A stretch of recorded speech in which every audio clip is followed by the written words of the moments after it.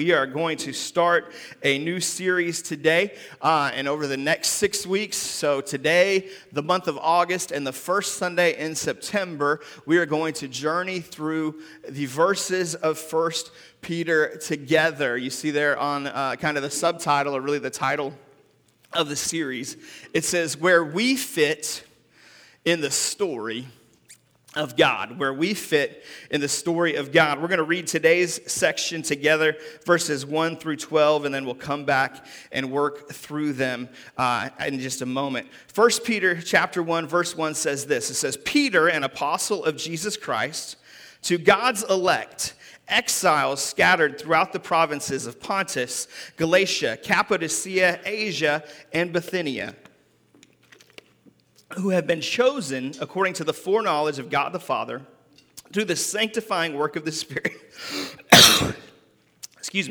to be obedient to Jesus Christ and sprinkled with his blood. Grace and peace be yours in abundance." Turn to somebody and say, "Grace and peace be yours in abundance." We don't really talk that way, do we? But it's a cool thing to speak over somebody's life. "Praise be to the God and Father of our Lord Jesus Christ. In his great mercy, he has given us new birth into a living hope through the resurrection of Jesus Christ from the dead, and to an inheritance that can never perish, spoil, or fade. This inheritance is kept in heaven for you, who through faith are shielded by God's power until the coming of the salvation that is ready to be revealed in the last time. In all this you greatly rejoice, though now for a little while you may have had to suffer grief in all kinds of trials. These have come so that the proven genuineness of your faith, of greater worth than gold, which perishes even though refined by fire, may result in praise, glory, and honor when Jesus Christ is revealed. Though you've not seen him, you love him. And even though you do not see him now, you believe in him and are filled with an inexpressible and glorious joy. For you are receiving the end result of your faith, the salvation of your souls. Concerning this salvation, the prophets who spoke of the grace that is to come to you searched intently and with the greatest care, trying to find out the time and circumstances to which the Spirit of Christ in them was pointing when he predicted the sufferings of the Messiah and the glories that would follow. It was revealed to them that they were not serving themselves but you when they spoke of the things that have now been told you by those who have preached the gospel to you by the Holy Spirit sent from heaven. Even angels long to look into these things." Let's pray. Father God, we thank you for your word. God, I thank you for inspiring Peter, this core right-hand disciple of Jesus, to send his letters to the church. God, thank you for the chance we have over the next few weeks to study your word, to dive into his advice, his wisdom that he shares with the church here in 1 Peter. God, we ask that you would help all of us to apply it to our lives. God, make us more like Jesus because we studied this book over these 6 weeks. And we thank you for the opportunity to do so. It's in Jesus' name we pray. Everyone said, Amen. Peter is perhaps not the most famous author in Scripture, right? Like, we don't think of him so much as having written Scripture like we may think of Paul or David or some others. But Peter is perhaps one of the most famous people who did write Scripture, right? Like, we're very familiar with Peter. We can probably name a number of incidents from Peter's life. Peter, I think, is probably the most prominently featured of all of the disciples in the Gospels. Peter had this problem that some of us suffer from, and that he would act first and think later, right? And so Peter does some really incredible things and some really awful things. Peter, I think we can identify with because he has kind of this up and down relationship with Jesus. He has some amazing highlights and some incredibly low moments. Josh already referenced, I think, that Peter denied Jesus 3 times, right? We know that he did that. He famously was rebuked by Jesus a couple of times. Once Peter said something and Jesus looked at him and said, "Get behind me, Satan." Ouch. That leaves a mark, right? When your teacher, your rabbi, your savior, your Lord calls you Satan, because he's speaking to the spirit behind what Peter was saying. What was Peter saying at that moment? Peter was saying, "Hey, Jesus, you're not going to die. We're not going to let you die." And Jesus said, "No, this is God's plan. This is my purpose. If you're going to stand in the way of that plan, you're working for the enemy." So Peter was rebuked on multiple occasions. He was rebuked on another occasion. As Jesus is getting arrested, Peter's the first one to draw out his sword, and he starts swinging his sword. And I always wonder, and the Bible doesn't tell us, so I may never know, at least not on this side of heaven, was he trying to cut the dude's ear off, or was he trying to cut his head off and he missed? I don't know. But for some reason, he takes an ear off of one of these people trying to arrest Jesus. And Jesus, rather than giving him, a fist bump, thanks, you got my back, Jesus rebukes him, grabs the ear off the ground, and puts it back on. And the ear regenerates, which had to be just this amazing moment as you're arresting this man, about to take him to prison, and he's healing you, right? The heaviness of that had to be incredible. So Peter had some lows. Peter had some amazing highs as well. Peter was the first disciple when Jesus said, "Who do you say that I am?" Everybody else might say something, but who do you say? Peter's the one who comes out and says, "You are the Christ, the Son of the living God." And Jesus says, "I declare now that you're not just Simon," which was his old name, now you're Peter, because Peter means rock. And on this rock of this declaration of faith, I will build my church. Man, on the understanding that Jesus is the Messiah, that's how the church is going to be built. Peter was famously given the honor of preaching on the day of Pentecost, the day when the Holy Spirit descends and comes to fill the believers in Jesus. And as Peter preaches on the day of Pentecost, 3,000 people get saved. What an honor. What an incredible moment. Peter and John are going to the temple to worship, and they encounter this lame man, this beggar by the temple gate called Beautiful. And Peter's the one who speaks up. The guy says, "Hey, can you spare some change?" And Peter says, "Hey, I don't have any silver and I don't have any gold. But what I do have, I'll give to you. In the name of Jesus Christ of Nazareth, rise up and walk." And this man who'd been paralyzed for decades, this man who'd been lame for decades, gets up and he walks as a testimony to the goodness of Jesus Christ. Peter had some low moments, but he had some amazing high moments as well. Well, what the Bible doesn't tell us, but history teaches us, is that Peter eventually ends up moving to Rome, to the capital city of the Roman Empire, and begins to pastor there in Rome. He begins to reach out to this pagan community, to this area that is surrounded by worship of all of these idols and all of these other gods. Man, he begins to share Jesus right there in the midst of this very sinful culture. And we believe that he was in Rome when he wrote this letter. We don't know exactly where he was, but the belief of the church is that he was in Rome as he writes this letter. And he writes this letter to 5 churches, or 5 regions, to the east of him. And we'll dig into that in just a moment. But before we do, I want to share with you just a few things that we should ask when we study the Bible. 4 questions we should always ask when we study the Bible. When you're studying the Bible on your own, when you open the Word of God, when we study here at church, here's not the 4 questions. This isn't an exhaustive list. But these are 4 good questions to start with as we examine Scripture and figure out how to apply it and understand it. Number 1, what did it mean to the original author and original readers? Why does it matter who wrote it? Because we want to understand what was his perspective? Where was he coming from? What was he trying to communicate? Why does it matter who he wrote it to? Well, the same thing. We're trying to get into the context so we can understand, what was this really about? What was its original purpose? Why was it written by this individual to these other individuals at a specific point in history? So that's the first question we are going to ask. The second one is this: what does this passage teach us about God? What can we learn about him? What does it teach us about his nature, about his character, about his expectations, about his love? What does it teach us about God? The third question you can probably predict after that. What does this passage teach us about people, about ourselves? What does it say about us? What does it say about our brokenness, about our sin nature? What does it say about our purpose as believers, as Christians? What does it say about our potential, what God wants to see done in our lives? What does this passage tell us about us? And then lastly, right along the same lines, how does it apply today? So what did it mean back then? What does it teach me about God? What does it teach me about me? And what does it How can I apply it today? How does this relate to the world that we live in? You've probably inferred from the title of this series that we're going to see a lot of what does this teach us about ourselves in this book. Peter writes to the church about Christians, telling them, what is your place? What is your role in the story of God? What Peter's going to do is in 5 short chapters, he's going to reference the Old Testament 22 times.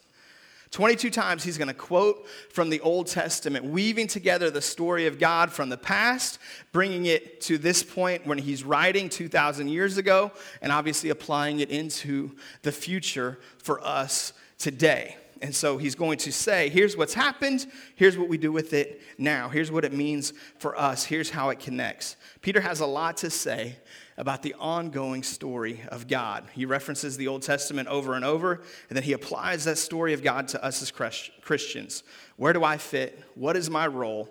How should we live? Remember this, as we study any scripture, 2 Timothy 3:16 and 17 declares famously that all scripture is God-breathed. So as we open the Bible today, as we read God's word today, remember this is breathed out from God himself.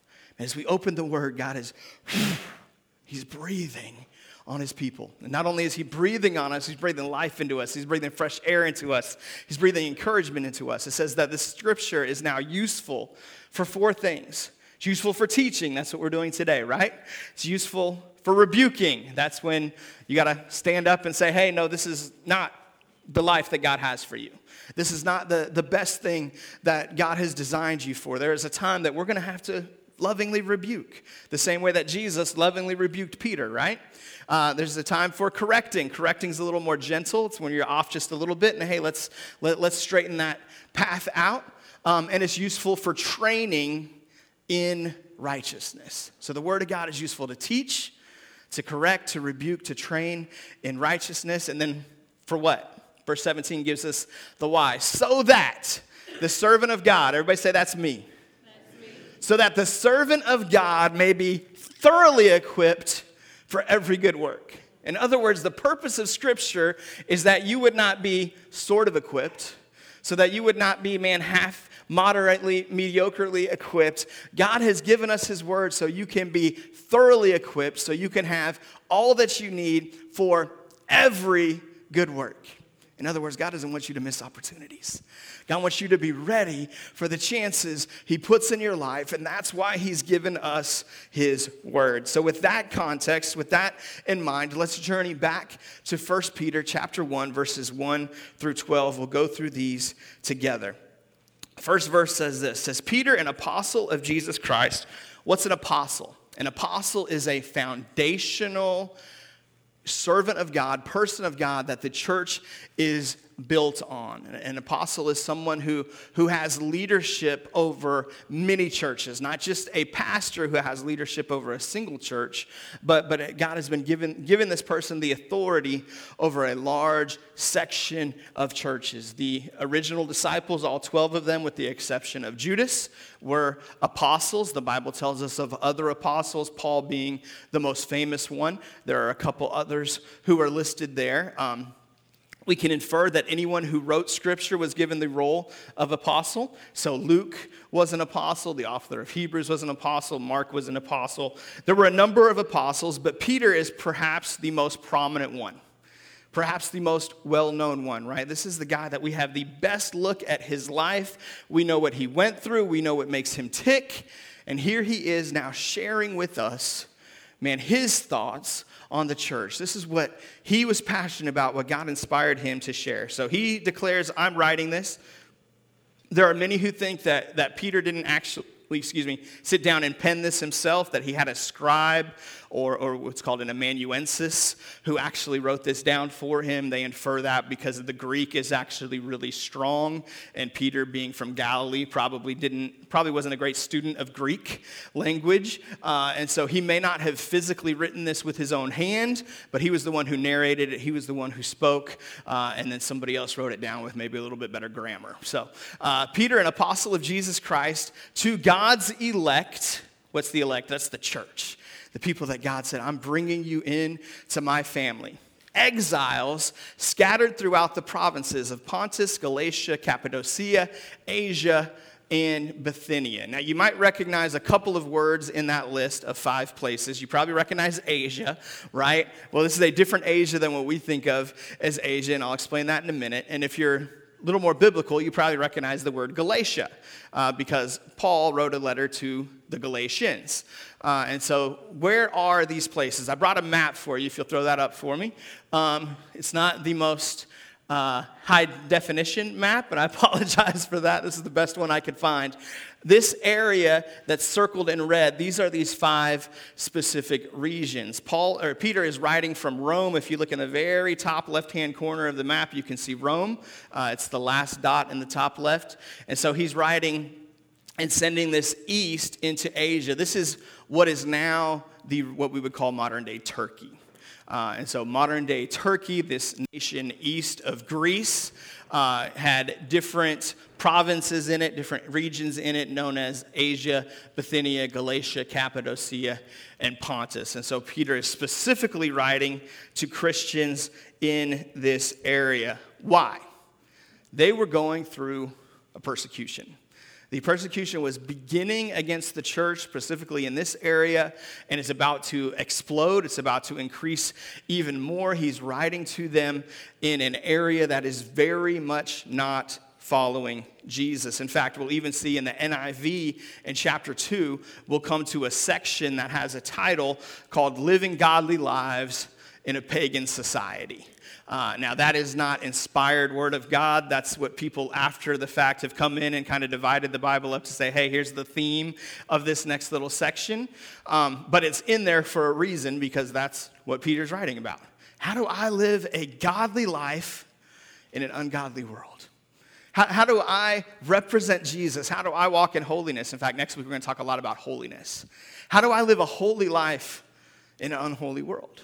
How do I live up to the expectations that God has on me when everything around me seems so contrary to what God is actually asking? These are the questions that Peter is going to unpack for us over the next few weeks. These are why these are so important for us to evaluate, because even though there are a lot more Christians in modern day America, especially here in the South, than there were at this time where Peter was writing the letter, our culture certainly is moving away from the things that God would have us to do and the lives that God would have us to live. And so we're going to start having these questions more and more in our own life. How do I live the life that God wants for me when it seems like nobody around me is so interested in doing that?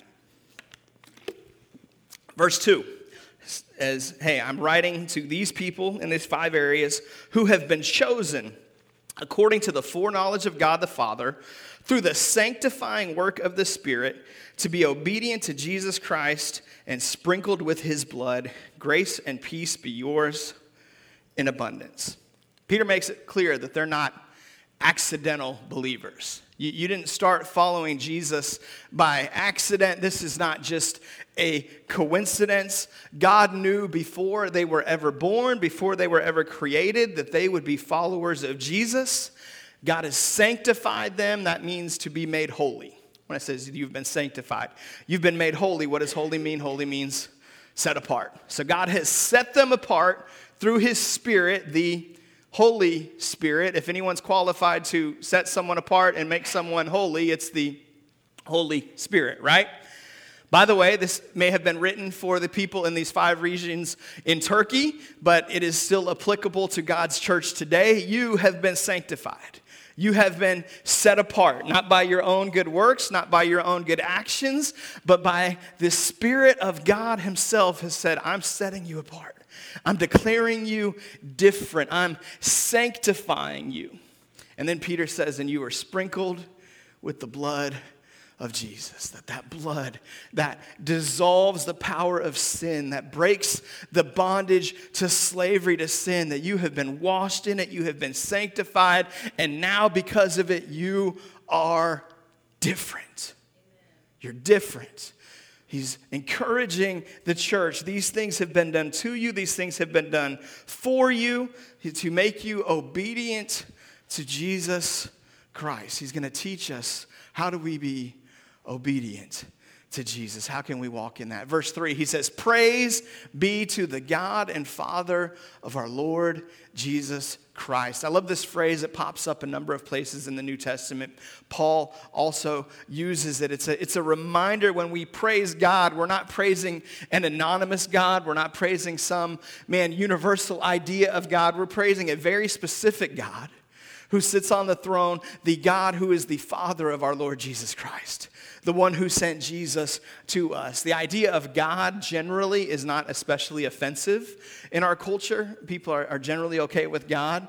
Jesus gets a little more offensive. And so this declaration, we're praising one specific God. We're praising a God who sent to us Jesus Christ, who's the way and the truth and the life. He's the one that we praise. In his great mercy and God's great mercy, he's given us new birth. Everybody say new birth. Don't you love new birth? You haven't had a chance to be around any new babies lately. If you weren't here last week or if you missed out, we need to let you know that Pastor Braden and Callie have brought a new child into the world. This is Easton Holly, who was born, is now, the newest member of City Church. He's, I think, 13 days old. If my math is right, maybe 12, somewhere in there. He's been around for less than 2 weeks. And so Easton has made his arrival. We got, a proud uncle sitting on the front row, another uncle on the second row. We got a proud great uncle and great aunt back here in the middle. So Easton's got some family here, but he's got some more extended family, right? The church family that God's brought him into. Don't you love being around a baby? There's just something about new birth. There's something about life, man. They're a joy, especially when they're not yours, right? Like, especially when you can have a moment with them, and the moment doesn't have to be at 3 o'clock in the morning when they're hungry. It's such a joy to be around new birth. I think God compares new Christians to new birth for a number of reasons, but one of them is because, there's something that happens to people when we're around new life. As Christians, we got to be around new life. We got to see new people coming into the family of God. We've got to be reaching new people and seeing new life, because if we don't, we can start to get a little stale. We can start to get a little judgmental. It's when churches start turning on each other, start gossiping about one another, because we get so focused on stuff that isn't the main thing. The main thing is reproducing, is bringing new life. The first command in Scripture that God gave to people was to be fruitful and multiply. I don't think that was just a physical thing. I think that was a foreshadow in the physical realm of what God wanted to do in the spiritual realm, that we've got to be fruitful. And so Peter makes this comparison to new birth, which we see a couple of other places in the New Testament. He says, God and Jesus in his great mercy has given us new birth into a living hope. Sing that song, right? He's my living hope. Comes from this phrase right here in 1 Peter 1, through the resurrection of Jesus Christ from the dead. And so when you came to Jesus, you experienced a new birth. You were born again, as Jesus calls it in John chapter 3. You had a physical birth however long ago that you can't remember, and I think it's by God's grace that we can't remember, because that would be a very traumatic thing to be able to remember, right? So God doesn't allow us to remember things until we're a little bit older. We don't have to remember somebody changing our diaper, praise God. Like, that would be traumatic. God just kind of blocks all that stuff out when we're too young to take care of ourselves, so we can remember good things and not all this stuff that would be highly embarrassing for us. But we had a new birth experience, right? We were born, but then he says, now you've got this living hope. So as a Christian, you have a point in time where you came into the family of God. You can look back on and celebrate that, because that's not embarrassing and that's not blocked out. We can celebrate our new birth moment, but it doesn't stop there. He says you had a new birth and now you have a living hope. It's a hope that carries on. It's a hope that carries through. You may have been around some people who came to Jesus and got really excited for a moment, and then it burned out and they went right back to their old life. Parable of the sower talks about people like this, right? Who, the seed, it grows really fast, but then it withers, then it gets choked out, then it fades. That's not God's design for you. God's design for you is a new birth followed by a living hope. A hope that carries you through, that propels you through, that moves you forward in faith with Jesus Christ. Verse 4, and into an inheritance that can never perish, spoil, or fade. This inheritance is kept in heaven for you. Man, this week, I'm going to call somebody out. Corey Pilcher texted me a few times about the lottery this week and how he was believing God. He was going to be given the greatest tithe in the history of City Church. He told me to be ready. God was about to blow this place up, and I have bad news. Corey did not win the lottery. He's not our newest billionaire, sadly. So it didn't quite work out that way. If he had, he would have had quite an inheritance to pass on to his children, right?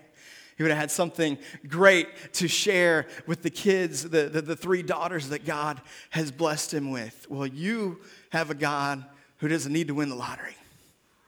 You have a God who has so much more than that. And he has adopted you into his family, and he's written you into his will.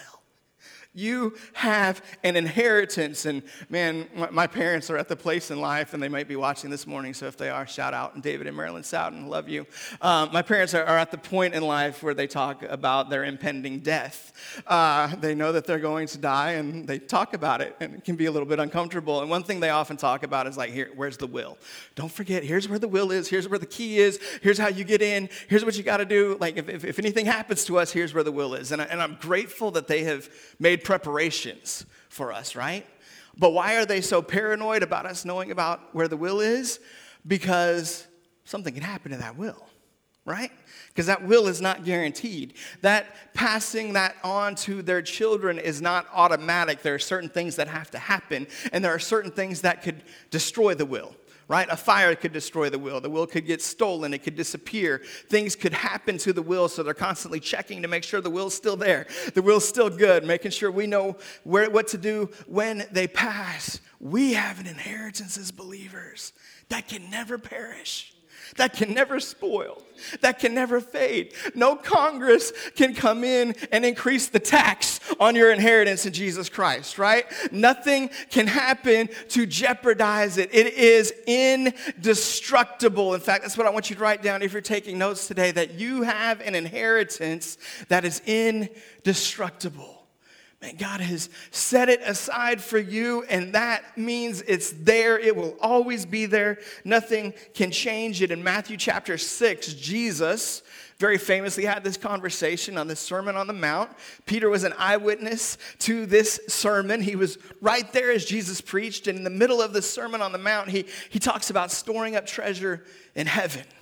Because he says, man, when you put your treasure in heaven, moth and vermin cannot destroy it. Rust cannot come in and damage it. That if you store your treasure in heaven, it's there forever.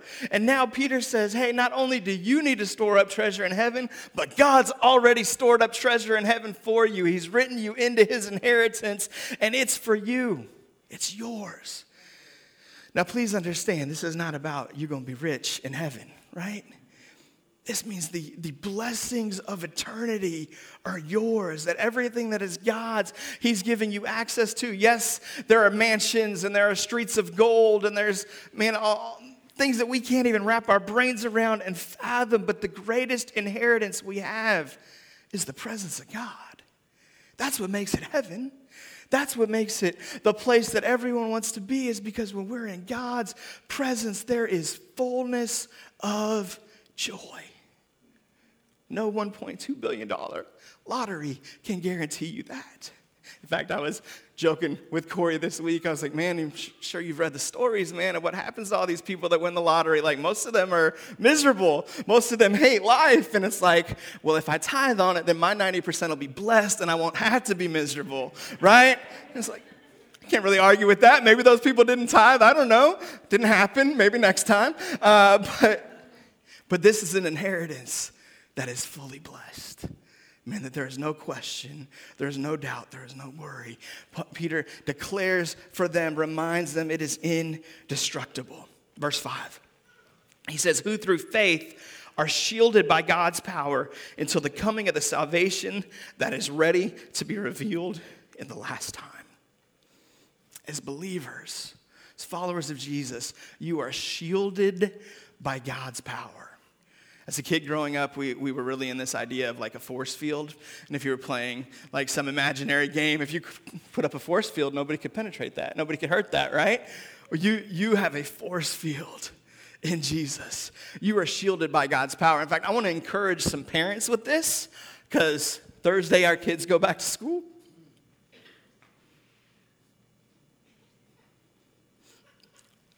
They're not going to that school by themselves. They're going to school shielded by the power of God. Now, as parents, we need to claim that over them. We need to pray that over them. We need to believe that for them. But you need to be encouraged if you've got some concerns, some anxiety about your kids starting school on Thursday. Or maybe you are a student going back to school starting Thursday. Or maybe you're a teacher going back to school, or an administrator, whatever that situation might be. You need to know that God is shielding you. God is protecting you. He's protecting your heart. He's protecting your mind. He's got his protection on you wherever you go, not just in a public school, but that's the timely thing of what's going on right now, right? God's protecting. What does it say? It says, through faith, you are shielded by God's power, not temporarily, not when you come to church, right? Not when you're surrounded by other believers. You are protected, shielded by God's power until the coming of the salvation that is ready to be revealed in the last time. In other words, until Jesus comes back and we're fully receive our inheritance, our salvation, God's power is shielding you and protecting you. And somebody needs to say amen to that. We get so worried sometimes. We get so caught up in all the stuff going on in the culture and all the stuff that's coming out. Man, or maybe school shootings are in the news and all this stuff. And we got COVID and all this stuff to fear about. And now there's monkeypox. And what happens if that breaks out in the school? And we got so many things to be concerned about. We need to remember we are shielded by God's power. By faith. By faith. Is your faith there today? If it's not, start building it. Start increasing it. Where does faith come from? It comes from hearing, and hearing by the Word of God. Why do we study the Word of God? Because we got to build the faith of God's people. Amen? Amen. Verse 6. In all this you greatly rejoice, though now for a little while you may have had to suffer grief in all kinds of trials. So he says, look, you've got God's shield. You've got his protection of his power. You've got this inheritance that cannot rust or fade. It's indestructible. We've got a whole lot to greatly rejoice about. But understand this. Being a Christian is great, but it is not a get out of suffering free card. Right? Like a lot of times we can make Christianity out to be this amazing, perfect thing where, man, nothing's ever going to go wrong, and that's not the promise of God. In fact, the Word of God tells us that in the midst of this great joy, there will be some suffering. There will be some things that don't go the way we want them to. Why? Because we live in a fallen, broken world. We live in a world that is not living up to God's design for it. So yeah, there's going to be sickness. There's going to be disease. There's going to be shootings, right? All those things, they happen. Now, God's protecting his people and shielding his people in the midst of them, but it doesn't mean we're never going to suffer. It doesn't mean we're never going to say goodbye to somebody that we love. It doesn't mean we're never going to lose a job or go through a season of financial hardship, right? And the mistake I think that sometimes we make is we assume that if we go through something painful, that means that we're not serving God well. Because, man, if I was serving God, I wouldn't be going through anything. And Peter, man, this rock that Jesus is building his church on, this man who is used to write scripture says, look, you may greatly rejoice right now, and you should. But for a little while, you may have to suffer great loss and great grief and all kinds of trials. Does that mean that we abandon the faith and we go out into the world? Absolutely not. Because the world has much greater loss and much greater suffering and much greater pain. In fact, the world suffers in such a way that they mourn and they grieve as those who have no hope. Praise God, we have hope. We have a living hope named Jesus Christ. But understand this, just because something goes wrong in your life doesn't mean that you blew it as a Christian. Now, sometimes you may have, right? Sometimes we bring pain into our life. And I'm not saying just because something bad happened means you are living a beautiful Christian life, right? Like sometimes things happen and we need to receive that conviction. Hey, I stepped out of line. I brought this into my own life and received that from the Holy Spirit. But even if you got it all together, even if you're doing all that God is asking of you, there's going to be still some suffering on this side of heaven. But I love the way Peter phrases it, for a little while.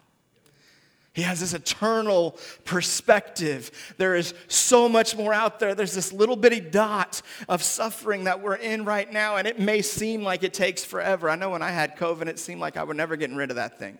Man, the fatigue and the weariness, it seemed like it was never going away. It was like 2.5, 3 weeks. I don't know. It was a long 3 weeks, right? Man, we may suffer for a little while. You may suffer a lot longer than 3 weeks. But it's a little while. Man, we've got to keep that eternal perspective. Verse 7. Those who have come, these have come, these sufferings, these trials, so that the proven genuineness of your faith, of greater worth than gold, which perishes even though refined by fire, may result in praise, glory, and honor when Jesus Christ is revealed.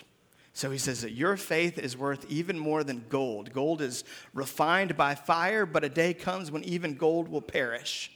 It will not last forever. It can outlast fire, but it can't outlast this world. This world is going to be destroyed, and it's going to end, and gold will end with it. But your faith is greater than that. It's more valuable than that. And in the same way that gold may be refined by fire, our faith is refined sometimes by suffering. Even that suffering can bring us closer to God, even though that may not be God's plan or his design for us to always experience those things. But if we'll allow him to, he's going to work all things together for our good and for his glory. In fact, that's the next thing I want you to write down, is that God works our suffering for our good and for his glory. He works our suffering for our good and for God's glory. I don't know what suffering you're going through today, but know this. God's in it. I'm not saying he's causing it. I'm not saying he wants it for you, but he's working in the middle of it on your behalf to bring it for your good and for his glory. Amen? I know many of us have seen this and experienced this in our lives. Verse 8, now he says this, and I love this when you put it in the context of who's saying it and what he's experienced. He says, though you have not seen him being Jesus, you love him. And even though you do not see him now, you believe in him and are filled with an inexpressible and glorious joy. Amen. Peter was blessed to be an eyewitness of Jesus. And yet, despite his status as an eyewitness, he is amazed by the faith of those who believe without seeing. You weren't there. You didn't have the benefit of seeing him on the cross and then seeing him risen again. You didn't have the benefit of seeing him feed 5,000 and walk on water and heal lepers and raise the dead. You didn't get to see all the stuff that I saw. But because of the Holy Spirit, he's implanted in you faith, and you believe in it even though you didn't see it. See, Peter was there in the upper room in John chapter 20 when Jesus comes into the room and reveals himself to Thomas, right? Verse 29, it says, then Jesus told him being Thomas, because you've seen me, you've believed, but blessed are those who have not seen and yet have believed. Peter says, you didn't see, but you believe. He's inferring and referring back to this blessing that Jesus promised on your life and on mine. I don't know about you, but I've never seen Jesus face to face. I know there are modern day believers who have. I believe that there are visions and people have had experiences, and I think that those are the exception and not the rule, right? For the vast, vast majority of us, we're not going to see Jesus on this side of heaven, but we're going to see him. And there's a blessing, a special blessing on our life because we believed, even though we haven't seen. Verse 9, for you are receiving the end result of your faith, the salvation of your souls. Salvation is a momentary experience, right? It's that new birth when we first enter into the kingdom of God, but it's also a process. And here Peter refers to the process. You are receiving. God is constantly downloading into your system, man, greater blessings, greater aspects of salvation, a greater understanding how to apprehend the things that he's already made available to you. You are receiving ultimately the end result of faith, the salvation of your souls. Verse 10, concerning this salvation, the prophets who spoke of the grace that was to come to you searched intently and with the greatest care, trying to find out the time and circumstances to which the Spirit of Christ in them was pointing when he predicted the sufferings of the Messiah and the glories that would follow. So he says these prophets all through history, all these people who wrote the Old Testament, which he's going to start referencing and quoting very, very shortly, he said they were just looking forward to Jesus. They were trying to see where Jesus was going to come. They were trying to lean on the Spirit. When is he actually going to show up? Verse 12, he says it was revealed to them that they were not serving themselves, but they were serving you. Why was the Word of God written? It was written for us. Why were these prophecies written down? They were written down for us. They're there to bless us. When they spoke of the things that have now been told to you by those who have preached the gospel to you by the Holy Spirit sent from heaven. Even angels long to look into those things. What's he saying? He's saying, man, even the prophets looked forward to Jesus coming, and the angels couldn't wait to see what would really happen. What's it really going to be like when God comes as a human? They anticipated this, they looked forward to this, and now we live with the rear view. We get to look back at what they always looked forward to, but we also get to look forward to the return of Jesus. So we're in the in-between times. We've got Jesus to look back on. We've got Jesus to look forward to. We've got Jesus who lives in us through his Holy Spirit.